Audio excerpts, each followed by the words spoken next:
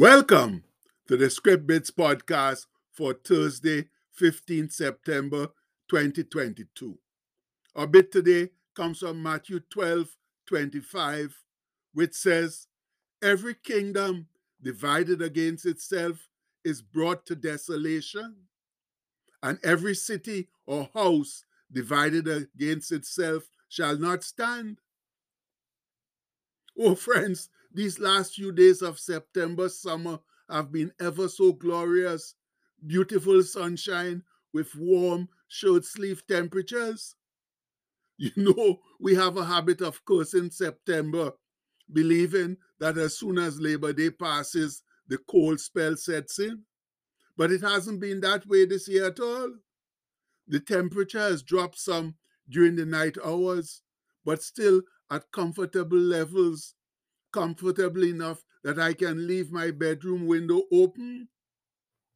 Anyway, since we don't know how much longer this good spell of weather will last, please let's enjoy it, make the most of it, give much thanks, especially when others are experiencing either violent floods or terrible drought. And for those unfortunate ones living in those areas, if we cannot offer physical or monetary aid, then we ought to at least offer prayers for their welfare in their time of calamity. Remember, the good book tells us that the effectual or effective prayer of a righteous man availeth much. That comes from James 5:16. And since we consider ourselves saints of God, children of God, then we must be righteous and our prayers very effective. People, with the surprising increase in communication technology, our world has now become more like a global village than ever. That means we have to take more notice of each other, of our pains and our tears, and do much more to help one another. The small-minded, insular attitudes we have or had when there wasn't as much easy communication now have to change. We need to adopt a bigger or global vision, especially for Christ's church, which is supposed to be one of the biggest movers and shakers all over God's world. But unfortunately, we are not living up to that designation. We are still mostly concerned about and concentrating on our own little insular space. But Christ desires a worldwide ministry, one of togetherness and unity, not the divided and dissension-filled church that now passes for his ministry. Remember Jesus' words, "Every kingdom divided against itself is brought to desolation, and every city or house divided against itself shall not stand." And since Jesus only spoke truth, it's obvious that if his church is no more divided and dysfunctional than ever, it either won't stand for long or will not be very useful in doing his work of spreading the gospel to all the ends of the earth and bringing the lost and enslaved to his welcoming kingdom. I don't believe that there's ever been a time like right now when Christ's church needs to get together more than ever. Unfortunately, though, every day we see more drifting apart with new denominations and sub-denominations, cults, and other cliques being formed. Now, that obviously is not good for Christ's ministry, since it means that supposed believers cannot agree on the important aspects of their faith. But please, my people, let's remember Brother Paul's words to the Ephesians when he wrote to them about the unity of all believers, both Jewish and Gentile. He said, "But now in Christ Jesus, ye who sometimes or since were far off are made nigh by the blood of Christ.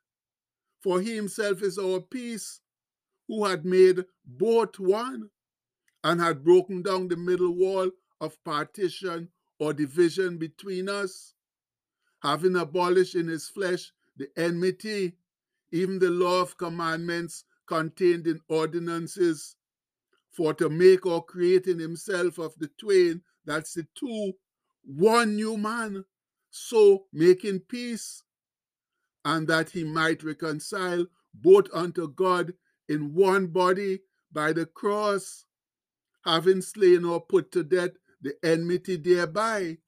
And that comes from Ephesians 2:13-16. And the long and short of all that, my brethren, is that Jesus, by his death on the cross, unified the Jewish and Gentile believers under one banner. That's the Christian church, removing the enmity or the middle partition that the Mosaic law, the Jews wrongly felt, gave them superiority over the Gentiles.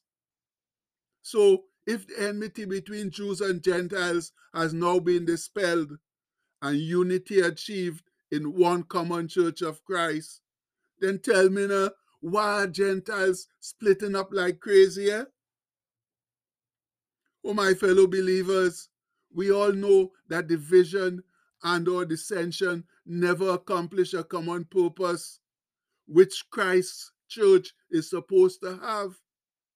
So it's time to stop the childish, selfish, power-seeking behavior that's so rampant in the church right now.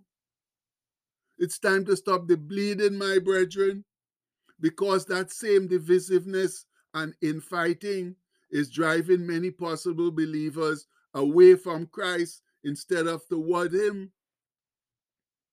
The simple fact of the matter is that nothing survives if it keeps on dividing and becoming smaller and less important.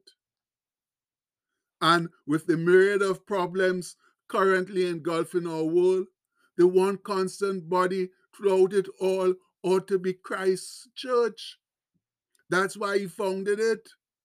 It ought to be a place of help and refuge for the lost and dispossessed, where food and succor can be found regardless of race, color, and creed. A place to provide peace and salvation when the physical wants of the body have been satisfied. But is that what the church is about these days? I don't think so, no? Or at least not to the extent that it ought to be. And it's because we have fallen down in our basic responsibilities that people are not turning to Christ and his church as much as they should. There's not enough confidence in what we are doing, in the examples we are setting to draw people to Christ. And the only way that will ever change is when we believers start uniting instead of dividing, and truly start living for one and only one purpose. That's the glory and manifestation of Christ Jesus. And for those of us who are sincerely trying to do that, the Lord has bestowed upon us tools to accomplish his purpose. We call them our Thursday blessings, and we activate them by declaring, oh no, I spelled it wrong, but nonetheless, we're going to keep on go on declaring our Thursday blessings, declare them out loud. So as one strong, sincere, and confident voice, I declare that I am blessed with God's supernatural wisdom and receive clear direction for my life. I declare today that I am blessed with creativity, courage, talent, and abundance. I'm blessed with a strong will, self-control, and self-discipline. I'm blessed with a great family, good friends, good health, faith, favor, and fulfillment. I'm blessed with success, supernatural strength, promotion, and divine protection. I'm blessed with a compassionate heart and a positive outlook on life. I declare that any curse or negative word that's ever been spoken over me is broken right now in the name of Jesus. I declare that everything I put my hands to will prosper and succeed. I declare it today and every day. Amen. And now, friends, that we have activated those blessings, let's go out and use them to bring others to Christ now, like we ought to. Much love. And the postscript for today says, united we stand, divided we fall. It's as simple as that. And that's the gospel truth, friends. Christ Church cannot stand and do what it's supposed to do unless we are united. So please, let's wake up and get united, no man, instead of being just dividing all the time. And we pray that in Christ's mighty name. Amen. Please have a blessed Thursday, my people. Much love.